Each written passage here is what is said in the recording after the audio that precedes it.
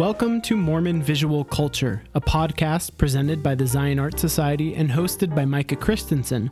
I'm Eric Biggert, the producer of the show, and I'm offering a special introduction today to remind you all of our upcoming exhibition celebrating 50 years of LDS art, September 12th through the 30th at Anthony's Fine Art in Salt Lake City.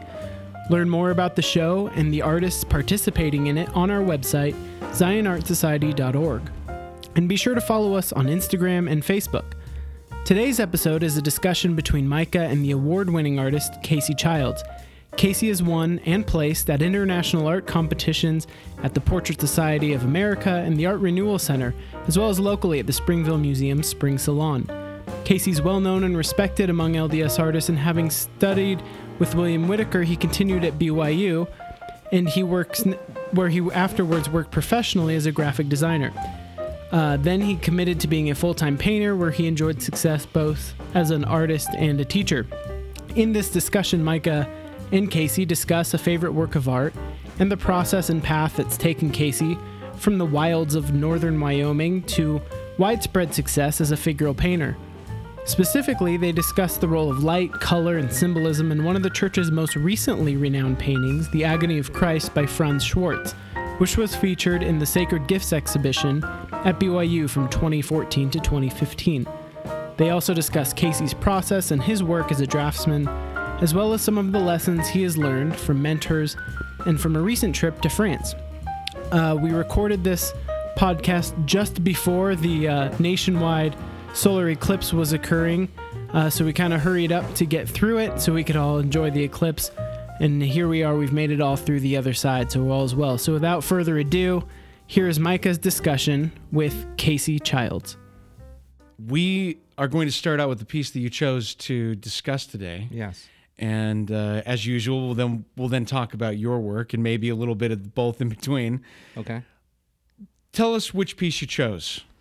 I chose Frans Schwartz, Agony in the Garden. So this is a painting that was on display as part of Brigham Young University Museum of Art's Sacred Gifts exhibition. Yes. They had Frans Schwartz, Heinrich Hoffmann, and Karl Bloch all in the same show. And Frans Schwartz and Karl Bloch are both Danish. Heinrich Hoffmann's German. Yes. And I don't know exactly what got the three together in the same room. I don't know. What the genesis of the show is, and that's okay. We don't have to know necessarily, and we can we talked a little bit of that with Herman Dutoy, and I know we'll have Mark Mackleby on at some point and can ask him.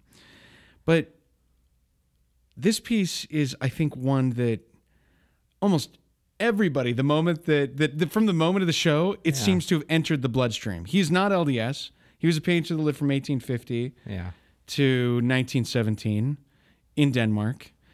But he's come flawlessly into our bloodstream, it seems like. Why choose this? Well, there were a lot of LDS works or artists that I could have chose from. I was thinking, well, maybe just LDS known works, like Harry Anderson was some of the works I was thinking of. Even I considered even works from my own mentor, William Whitaker. But I chose this one. I remember it. It's such a painful thing to have to choose one. It's hard to choose one. I mean, there's the Karl Blochs, of course.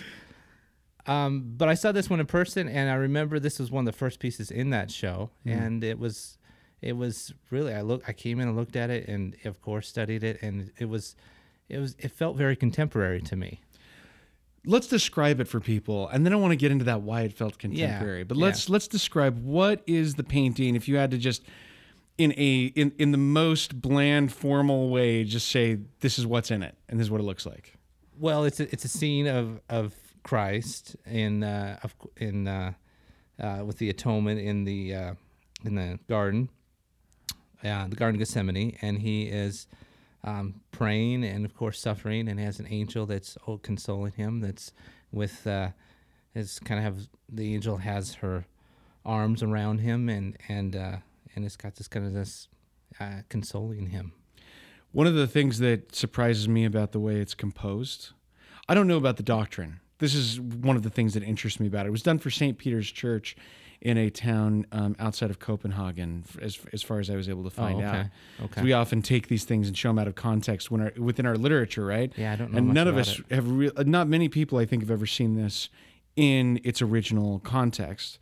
So I don't know exactly where it hung in the church. Yeah. But it was commissioned for a religious setting.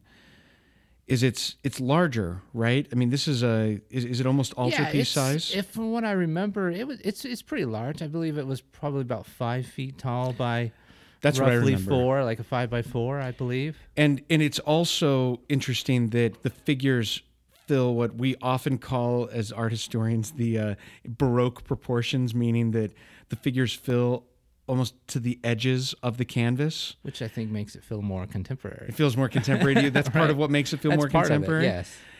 What makes it feel contemporary to you when you look at it? Well, I felt like that, the way it's composed, and I even felt like the colors. What about the colors? Well, there's different varied images online, but I remember in person it was a very vibrant kind of blue, and the purples that were in the robe of Christ it felt very much like a non-traditional type of coloring. I got to tell you, this is what throws me for a loop in this, is the coloring. Yeah. As someone who has looked at it, the agony in the garden is a very traditional subject going back to medieval times. And there are prescribed ways of doing this scene. And one of the prescribed ways is the coloring, which is a very deliberate choice. You kind of can go two ways. One is Neoplatonic, the idea that you don't actually show blood because blood can be distracting from the larger truth of what you're trying to show. So symbolically you show blood, which means that you show Christ wearing red. And that red is symbolic of the blood that came out of every pore. And occasionally you'll see blue with that, symbolic of his celestial origins, power, claim. Okay. And so sometimes you'll have the red combined with blue, but always red, and sometimes white. Okay. And as a visual culture, Mormons have not adopted a particular standard all the time. We have adopted the robe idea. Sure.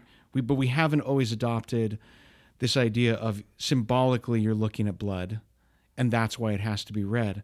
I have no idea. When I look at this, I think of two movements that were going on in the 19th century. I see, number one, this kind of Swedish, Danish, deliberate restriction of the palette that's going on.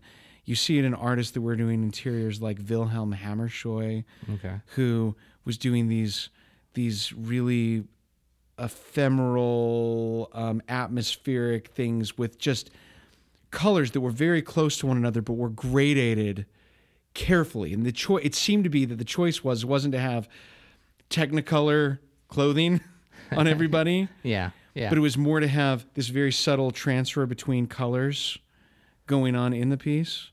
Yeah, it does seem to have kind of this tonal quality to it, right? I mean, this kind of this blue cast. I mean, I'm amazed. I know that it can't. I remember seeing it in person too, and you can't do justice to how rich the colors are, and the layering and the depth and the way that the layers mix with one another when you're looking at it. Yeah. Technically, how do you feel he is as a painter when it comes to the laying down of the paint? Well, I think he's very skilled.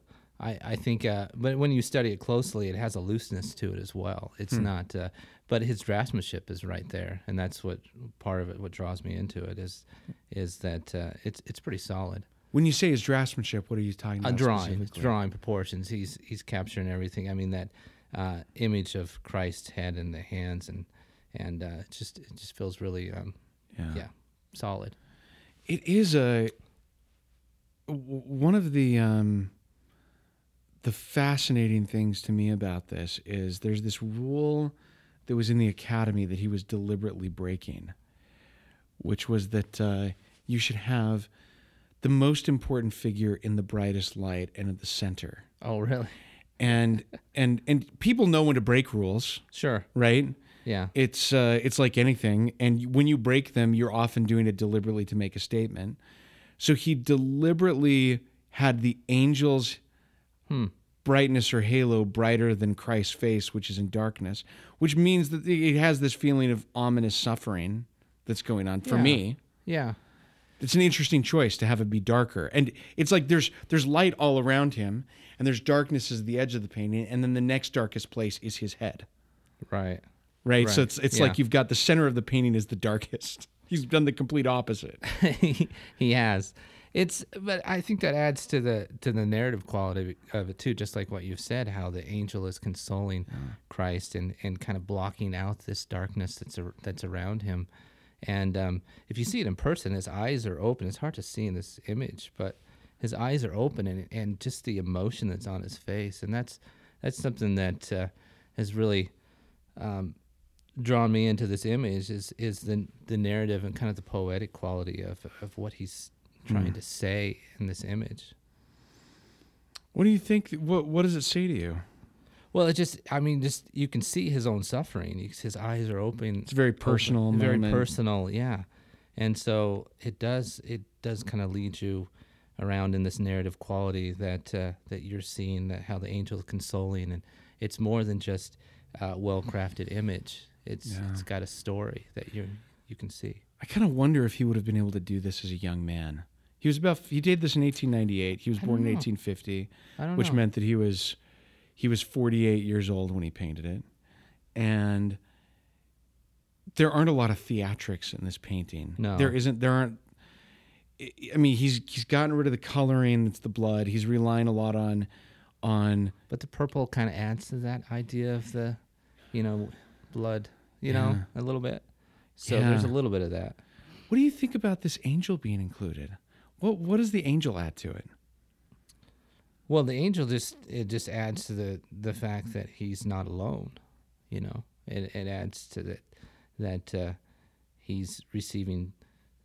Even though he has to do this thing alone, the angel is there to give him support when no one else was there for support.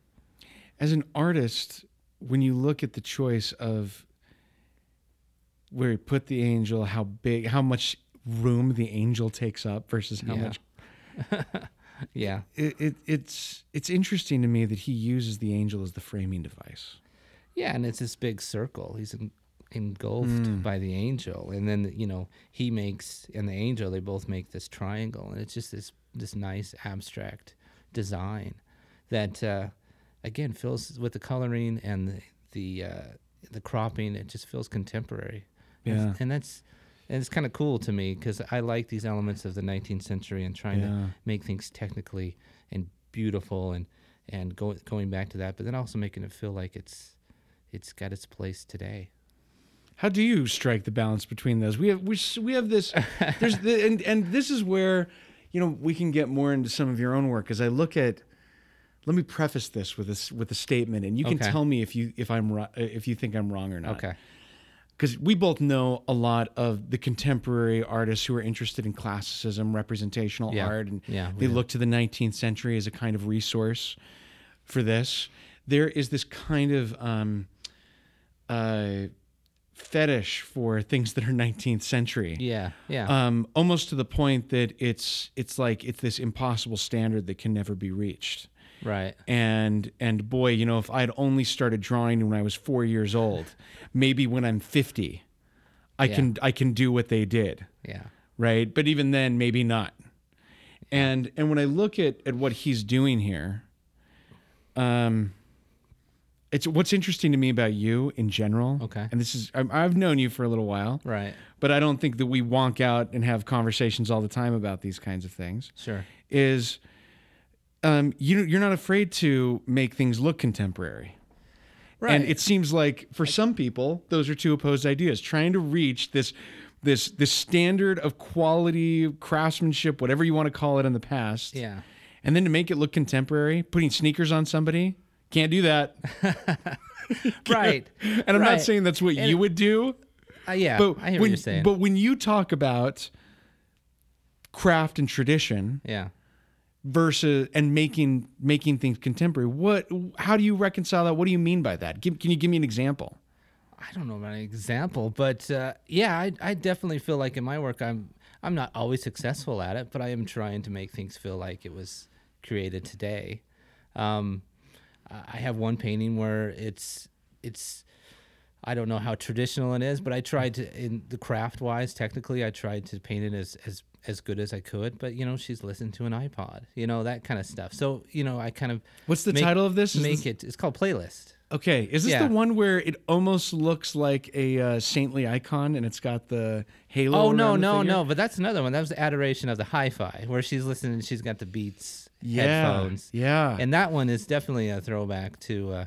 That's why I called it Adoration of the Hi-Fi, the Magi, those kind of tones. You don't mind that if somebody were to look at this for 30 years from now, they'd see a Beats set of headphones? No, I don't. No, it doesn't bother me. Why doesn't it bother you?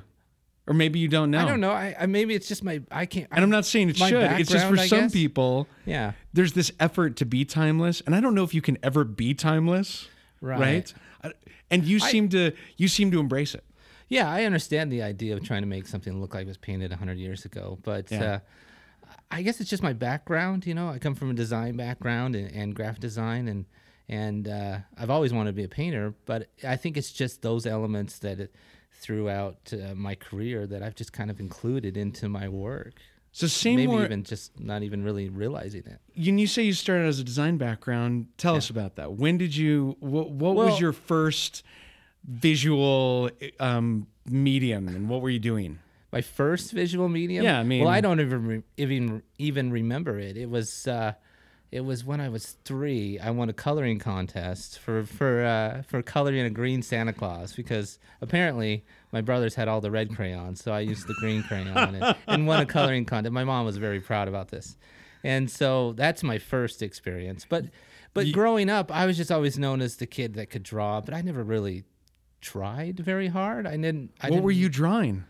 Well, just whatever. Fantasy? Were you like drawing portraits? Were you copying Pokemon? I was always drawing people. Looking back, I remember drawing G.I. Joe characters, stuff like that. That's my era. Yeah, G.I. Joe. He-Man. Yeah. Ninja Turtles. Of course, Star Wars. Star Wars. Yeah, but it was definitely G.I. Joes and Star Wars for me. Yeah. And then through high school, I would just, art class, I'd be the guy that could draw. But where was high school? Where'd you grow up? Oh, I grew up in northern Wyoming. Northern Wyoming. Yeah. And so not a huge population in Wyoming. Were you in one of the population centers? No, like 1,200. 1,200 people in my Small town. town. Small town. So you're not even exposed to a great deal of art. No, and that's the crazy thing is, so that after... I didn't know anything about the Renaissance or the Old Masters, and it wasn't until I got to college, which is interesting. I decided I wasn't going to go to the community college, which was up there, because I felt like, no, I needed to go to a bigger school. And why? Why did you feel like you needed to? I just felt like I wanted to get out of that area and kind of experience something larger and greater, and for whatever reason, I didn't want to stay at home. Right. But when I served an LAS mission, and when I got home, Where did you go? Las Vegas. Las Vegas, okay. Yes. And so I decided to go to this community college and kind of stay around home for a year or two, and that's when I met my professor there. That was like, he's this Italian that grew up in Ohio, but Italian born, and he loves the Renaissance, and so he got me all excited. And this is stuff that I'd never seen before. He's a professor in a community college in Wyoming. Wyoming, painting figurative, like classical in a sense, but it's kind of his own take on it. But it's basically his passion for the Renaissance and the Old Masters is what really just kind of transferred to me. Did he do it in general to class, or was he doing it with you personally? He inspired everyone there. Okay. And he still does. He's still there. What's his name? John Gerizzo. Gerizzo. He's been teaching for 35 years up there. Wow. And he really just made me excited about painting. So I came down to BYU to kind of finish my degree, and I didn't want to be an illustrator. And looking back, I should have been in an illustration program, but I went to the studio program. So for those who don't know, and this is pretty much known in the artist community, is that there are kind of two tracks you can go on. Right. There's the illustration, which is kind of there's illustration and there's studio, right? Yes. And can you define what the two were? Because you said you should have gone to illustration versus the other. I can only define it the way that I saw it, is that I felt like the illustration went more representational and more craft. and the studio went more experimental and more philosophical. There you go. Conceptual. And kind of so work. when I got there, I was like, and I was getting married, so I needed a job, and so I took a job as a graphic designer, and then my experience and I was already now third year into schooling, and I was at the studio program, and I wasn't getting, I wanted to basically hone the skill of painting, and I didn't feel like I was getting that, so I finished my bachelor's degree and left. And then I spent 10 years as a graphic designer, and it's towards, and then that whole time I felt like I tried to paint, but I really didn't really know what I was doing. So you're doing this privately, and you're not trying to... No, not really. I mean, just kind of, I had a full-time job, and I was working and trying to like kind of keep up on what I knew that I felt like I was destined to do, to be a painter. And then I got in contact with William Whitaker. And how did you get in contact with William Whitaker? I think I took a workshop from him. But before you get to William Whitaker, okay. I'm going to back up here for a second, because this is something, as someone who studies, I mean, my research was mainly on classroom practice for artists from the Renaissance until the end of the 19th century. Yeah. And I'm somewhat biased towards that kind of conversation and that kind of art as a discussion. Okay. And one of the things that fascinates me is there's this generally held principle that illustration programs lost the prestige of being fine art in the eyes of those that became studio programs. So it's not just BYU that's broken up this way, it's others. Exactly. But they maintained a lot of the issues that were of a concern to fine artists from the Renaissance until the beginning of the 20th century, such as figure, such as perspectives, such as tone and values as you're constructing something. Yeah. And those also have their place within the advertising and design world, because they have to do with how your eye is drawn through a piece. Yeah. They have to do with how you're pulling people towards shapes and words, how you're telling a story. And it's, on one hand, I can see why studio artists and fine artists deride it, criticize it, demean it, because it's to the end of selling something in particular. It's towards manipulating somebody, if you want to put it in that strong of a term, towards something. But the other edge of that sword is that you do learn to think about how somebody's going to look at your work on that level of communication. It's very abstract, right? It's very basic, like you said. It's basic shapes that you're trying to put together in an interesting way so that people respond to it and look at it. Yeah. I think that you can look, if you ever look through, I look every year through the yearly art review for the best ads of the year, the best print ads, the best television ads. Because these people are geniuses of narrative. Yeah. And they're working in a cutthroat business, and it's really, they have to be super practical and brilliant visually with what they're doing. Yeah, they do. So when I hear that you kind of, and this is how you've always introduced yourself, you always kind of like mortify that part of you when you talk as a designer. Maybe you don't. Maybe this is just me reading into it. And you're like, I was a designer for a little while. And I think, man, I don't know. That seems to me like a level of education that would be totally apt with a Jerome who's saying, okay, the most important thing in this is the gladiator getting the up and down of the emperor who's at the edge.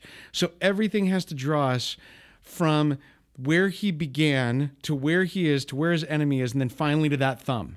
Right. You got to see the whole story in that one thing. Yeah. There's an ad, and this young couple is about to buy a house, and everything's got to go to the transfer of the key, right? I mean, it's like that kind of stuff that seems like... Yeah, it's composition. I learned so much about composition when I did graphic design.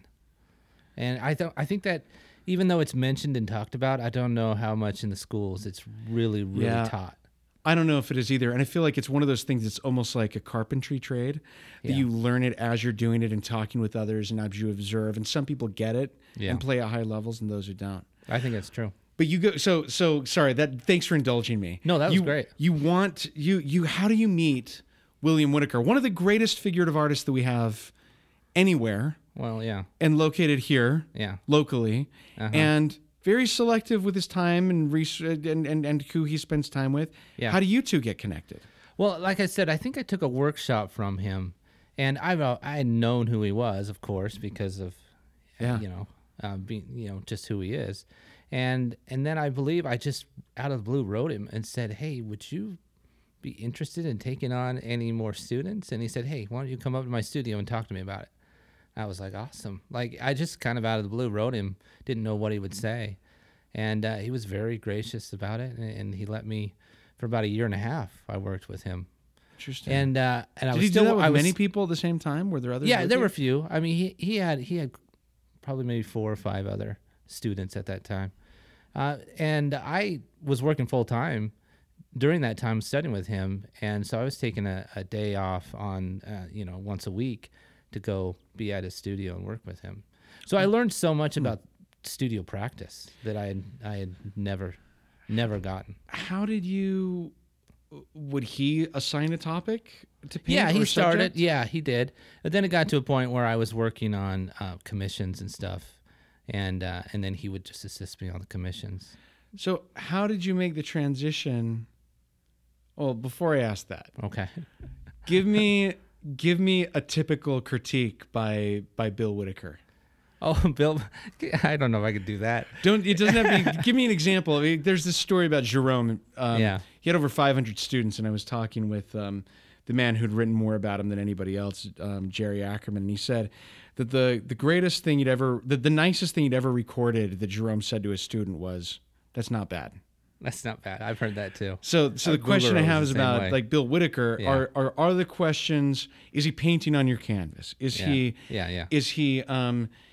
Is he giving you directions of build up more on this, sand this down, scrape it off, change your palette? You need to get rid of that color in your palette entirely. What kind of things are you hearing? Or is it a whole range of it? No, he still is. He's positive, maybe else to a fault sometimes, where he just like everything you're doing is great. You're doing good work. And he would critique a little bit and kind of say like, change this, that.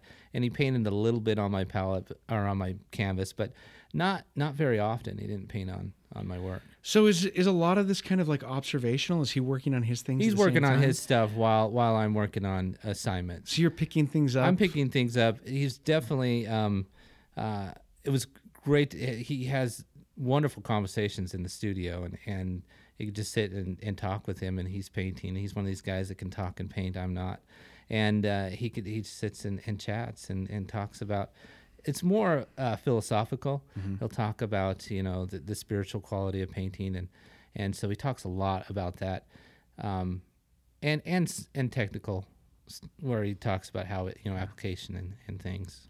I'm trying to remember. It's been a while since I've had a critique. From, you've come a long way since then. I mean, you are now an internationally recognized figurative artist and portraitist.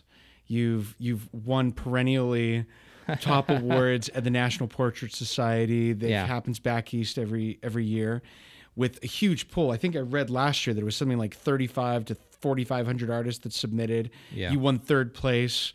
The Art Renewal Center, which has like 10,000 artists submit, and they're broken down by different categories. You had a major figurative work that was in that. Yes.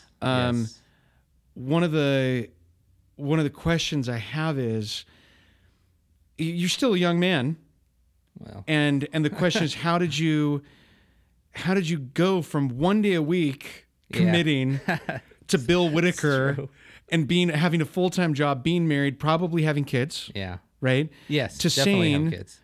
I feel safe at this point where you're getting commissions while you're working with Bill Whitaker.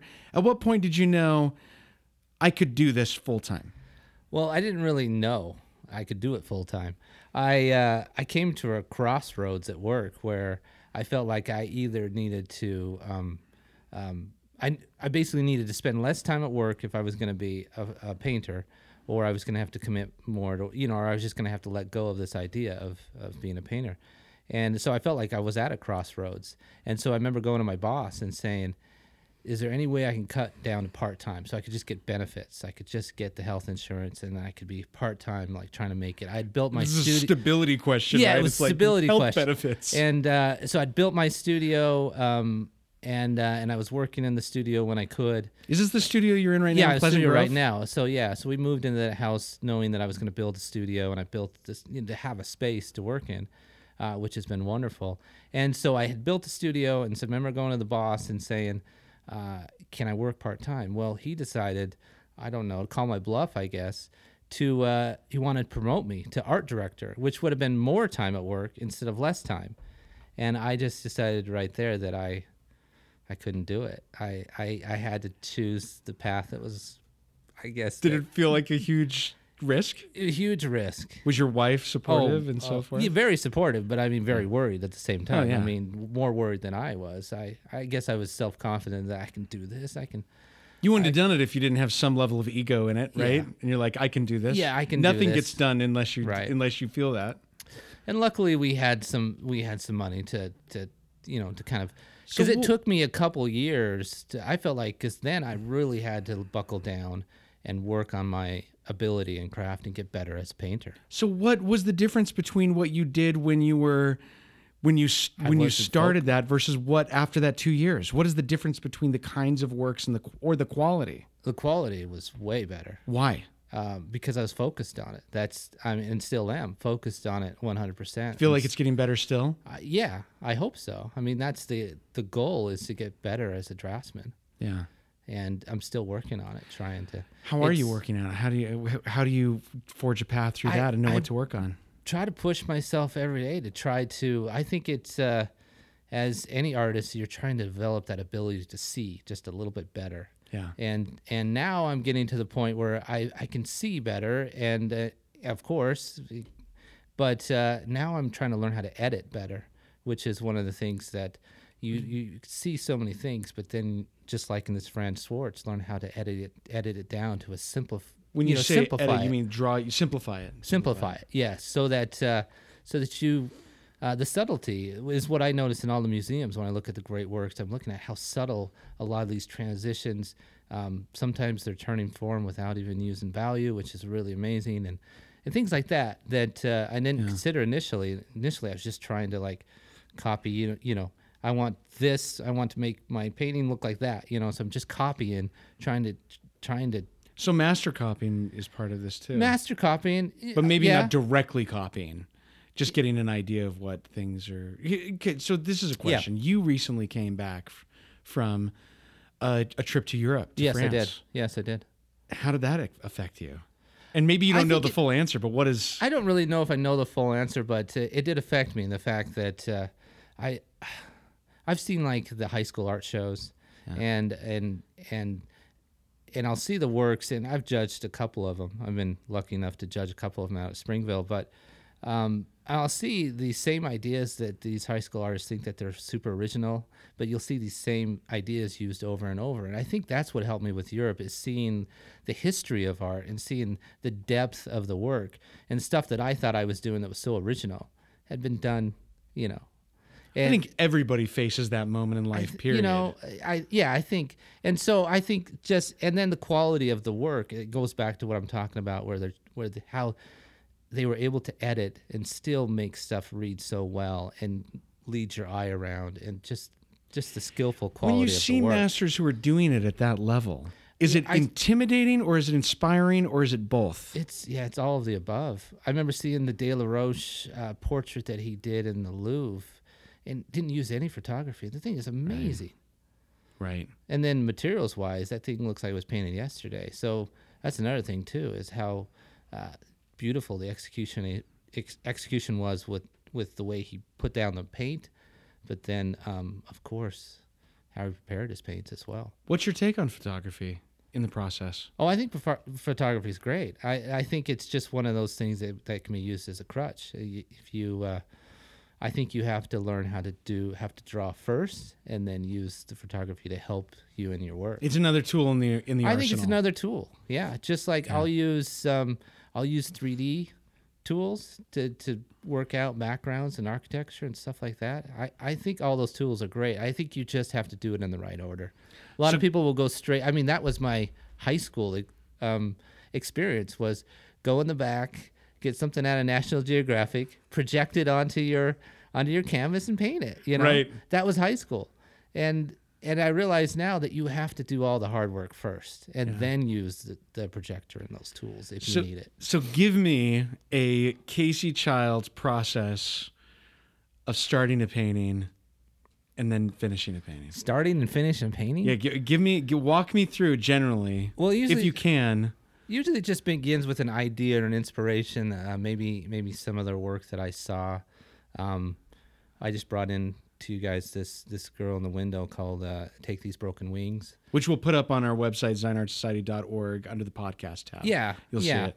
And it began with, I saw a photographer had a girl in a window with a dress hanging out. I thought, wow, that's a cool design.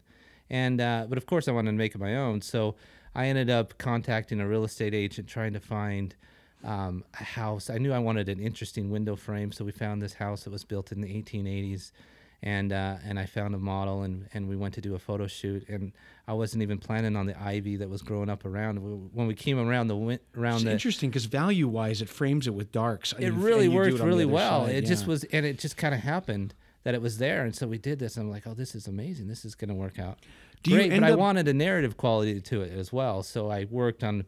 I did a few studies, a color study, trying to really work out, and that's where I pushed around the leaves to really make sure that they. The composition worked well.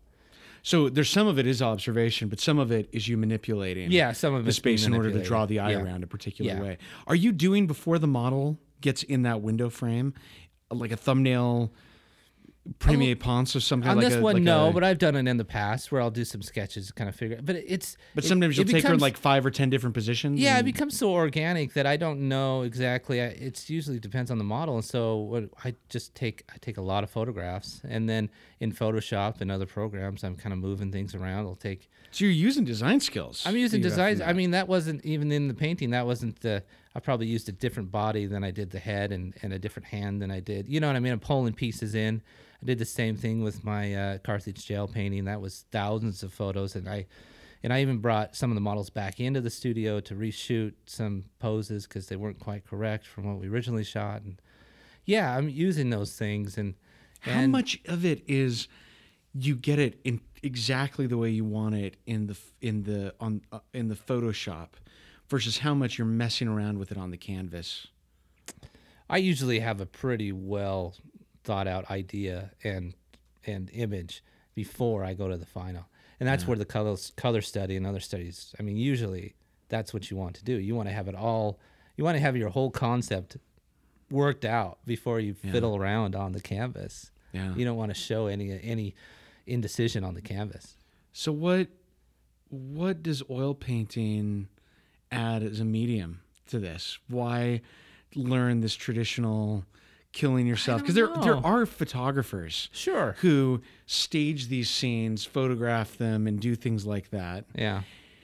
And I don't know them very well, and I'm moved by canvases, right? Yeah. But it is a question that I'm sure some people may ask is, so you're somebody who has a strong graphics background, you've got a strong drawing and oil painting background. Mm-hmm. What is it that as an artist, why oil as a medium? Well, that's a good question. I guess it's an egotistic thing that I like being able to create something, knowing that I'm mixing these colors and I'm putting this down, and then there's the layering quality that, I mean, you can do that digitally, but it doesn't have the timeless effect that a painting will last forever. Yeah, it's almost like this argument. They're twofold. One is, I think of the physics of light, period, is that you've got light bouncing through the layers of the oil paint on the ground, back through the oils towards you, which creates a sense of depth. There's a texture that just cannot be duplicated. Yeah, you see a Rembrandt, you go to the museums, these paintings have a spiritual quality to them. They feel organic. There's something to it. As a medium, you can't duplicate it in a 3D printed or anything, right? No, you can't. Then there's the other aspect, which is it's like people were pronouncing the demise of the printed book, not really thinking of this idea of the printed book being something that's like a 2,000-year-old technology, right? Right. I mean, you're not Right. going to get rid of a 2,000-year-old very functional technology. Right. There's something about oil painting that that is quite. Yeah. That's quite. There's. I feel like it's almost like cooking. That we have grown up with it in a certain way, and it's formed who we are and how we look at things. Just like the way that we cook and put certain spices together. And I could give you just a glib answer of I really like fish with oregano. Okay. And I like how the brightness, gets pulled out. But Yeah. there's a much deeper evolutionary natural selection level of why those two things go together. There's Yeah. something about oil painting that we've grown up with, we become used to, that speaks to us in a certain way, in my opinion. Yeah, it's been around for so long, just like you said with the book. Yeah. You're not getting rid of it, and I really like the fact that it requires the viewer to meditate on it a little bit, which I like too. That it's not we're in a world where everything's so fast paced. I like the museums where you can just really sit and ponder a painting, like we're talking about with this Frans Schwartz. So you get together every Thursday at Yes. your studio with a group of artists, and Yeah. you do a portrait. Yeah, and it's a selfish thing because I'm trying to prove my skills, and so I have a live model that I provide at the studio, and I invite other artists to come and paint with me, and they help me pay for the model. How different is your approach now versus what it was 5 years ago versus what it was 5 years before that? Have you changed? My approach, Yeah. yeah, I think it's changed. I think it's changed. I've just slowly tried to develop my ability to see better, and so it started with trying to be able to draw better in my draftsmanship, which I'm still continually working on. But then it's just simple principles, seeing values better, and now I'm working on color and subtlety, and those things. And so I think that translates in my work. I don't know about my style or whatever has changed, but I do think that hopefully my paintings are stronger. I'm fascinated by this question about the ability to see. Yeah. I mean, do you believe that there's such thing as a 19-year-old phenom? Or do you think that... Well, I think you there's think definitely gifted, talented people. I mean, and that naturally just get onto these principles quicker than other people. I was reading a commentary on LeConte Stewart, who is a regional artist here in Utah that did maybe 10, 15,000 works in his lifetime. They were almost all plein air paintings. He did them quickly. And he used to tell, he lived from, I think he was born in 1898 or 1899, and he died in 1991. And he painted from the 19-teens until the late 1980s. Wow, I didn't realize that. And he used to tell people that his best period was the 1920s and 30s. Oh, really? Yeah, he called them the family jewels. Wow. And the thing that bothers me about that is this question of, well, clearly he got better at seeing things as he got older. Sure. And why did he call them his family jewels? I can't think of another artist, and I even see late LeConte Stewart's. They're not as valuable because there is this mentality that his earlier pieces are better. But I see choices that he's making when he's older, which are subtler, they're sharper. In other instances, the palettes are more varied, and sometimes they're more simplified. Right? There's just more going on. His artistic arsenal's increased. Yeah.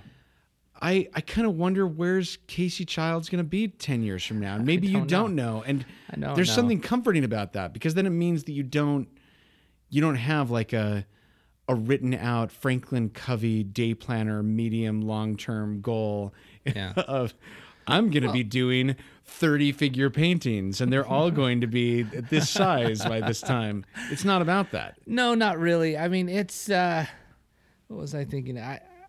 I'm just trying to well, that's what I'm working on. I in the past I've worked on just copy, just really trying to get better at copying down what I see. Now I'm working on that whole idea of editing and more of a narrative, trying to get more narratives into my work where it tells more of a story.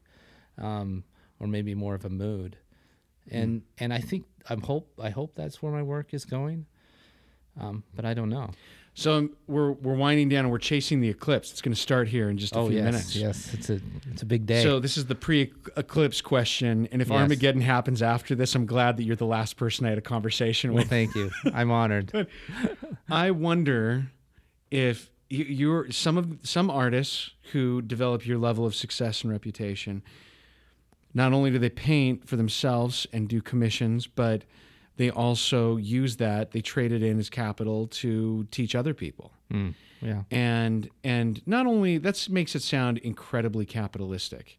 It's also like William Whitaker, who mentors people because he feels a need, like a responsibility, Yeah. a stewardship, Yeah. right?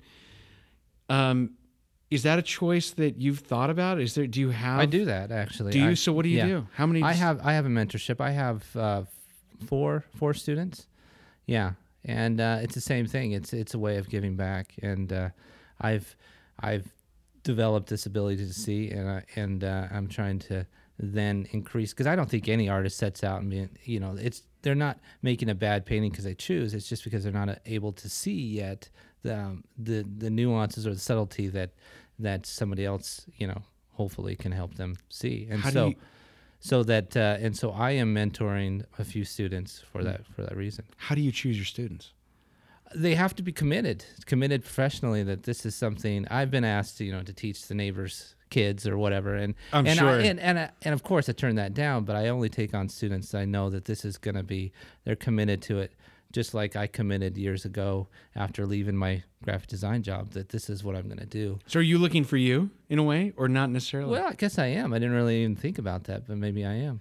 Are you finding them at art shows? Are Are they All emailing over you? the Is it place. both? All Is it over everything? the place, yeah. A few students have just showed up at my Thursday night session and kind of started a conversation and then started working with me. I lied about this being a final question. Okay. Because I have one more. Okay. And it's just a short preamble to the story, which is years ago I've gotten to know Jacob Collins, the figurative artist based in New York, pretty well. Jacob's great. And the first time I went to a studio was like 2007, and he had 30 or 40 students who were working in his outer studio, and then he had an inner studio that was in the back that he worked in. And then I came back 3 or 4 years later, and none of them were there anymore. He kicked them all out? I said, what had happened? And he said, and I hope I don't feel like I'm betraying anything, because he's pretty eloquent and he's pretty open about his process. It's what he's known for. And he said, well, I found that not only did it was said on one level, it was that they could reach a certain level when they were with me, but then when they went off on their own, I noticed after years, sometimes decades of them being out on their own, that some of them, or many of them, never reached the same level as they did as when they were with me. Oh, really? And then he said, and also it took away, and he said, maybe more importantly, it took away from my art. I didn't have the time that I needed to for my art, which seems to me that that's also a cycle thing, that sometimes in your career you need to get away from your art and be refreshed, and sometimes you need to come back to it. Yeah. But it reminded me of this medieval concept of charisma that they used to talk about with saints. Okay. That saints are given a certain charisma or power from God that they're able to lend to others, but it weakens them, right? In the process. It seems like some people are energized by teaching, Yeah. and some people it can take up a lot of time. Yeah. Do you find that now that you're in the stage where not only you're making your own work, but you're mentoring others, that it's led to a new and better kind of work? Are you still trying to figure out the balance? I'm What is trying to it? keep that balance. And so with my mentorship, I still have a few days in the studio where it's just me. Interesting. And so I kind of protective of that studio time. Yeah. And then I have, a few days of the week where I have students where they're working alongside me. I'm still working on my stuff, but it is kind of a distraction in a way. Yeah. And so I'm trying to find that balance. Yeah. I enjoy it. I enjoy the students that I have, Yeah. but I really, there is that balance of trying to get your own work done and then trying to help other people too. And I don't think there's a right answer. No, I I don't think think it can there is. depend on the artist. Jerome had 500 students, and Yeah. But he also Yeah. said, not good, Not bad. not bad. So he didn't give much of critiques either. Well, we've got our eclipse glasses here. We should go and look at this eclipse. And Casey, I just have to say, it's such an honor Well, thank to you have for someone having of me. your quality and stature, not only in our community in general, but just having you here personally and to know Thank you. It's an honor. Thank you. It's been an honor to be talking with you today. Thanks, Casey. Yes. We'd like to thank Casey Childs for joining us for this episode of Mormon Visual Culture presented by the Zion Art Society. You can see the works we discussed on our website, zionartsociety.org, under the podcast tab, along with information about Casey's own work. For more interviews and with artists, collectors, and scholars, subscribe to Mormon Visual Culture on iTunes. Don't forget about the opening of our second exhibition celebrating 50 years of LDS art, opening September 12th. More information on that can also be found on our website. I'm Eric Biggert. Thank you for listening.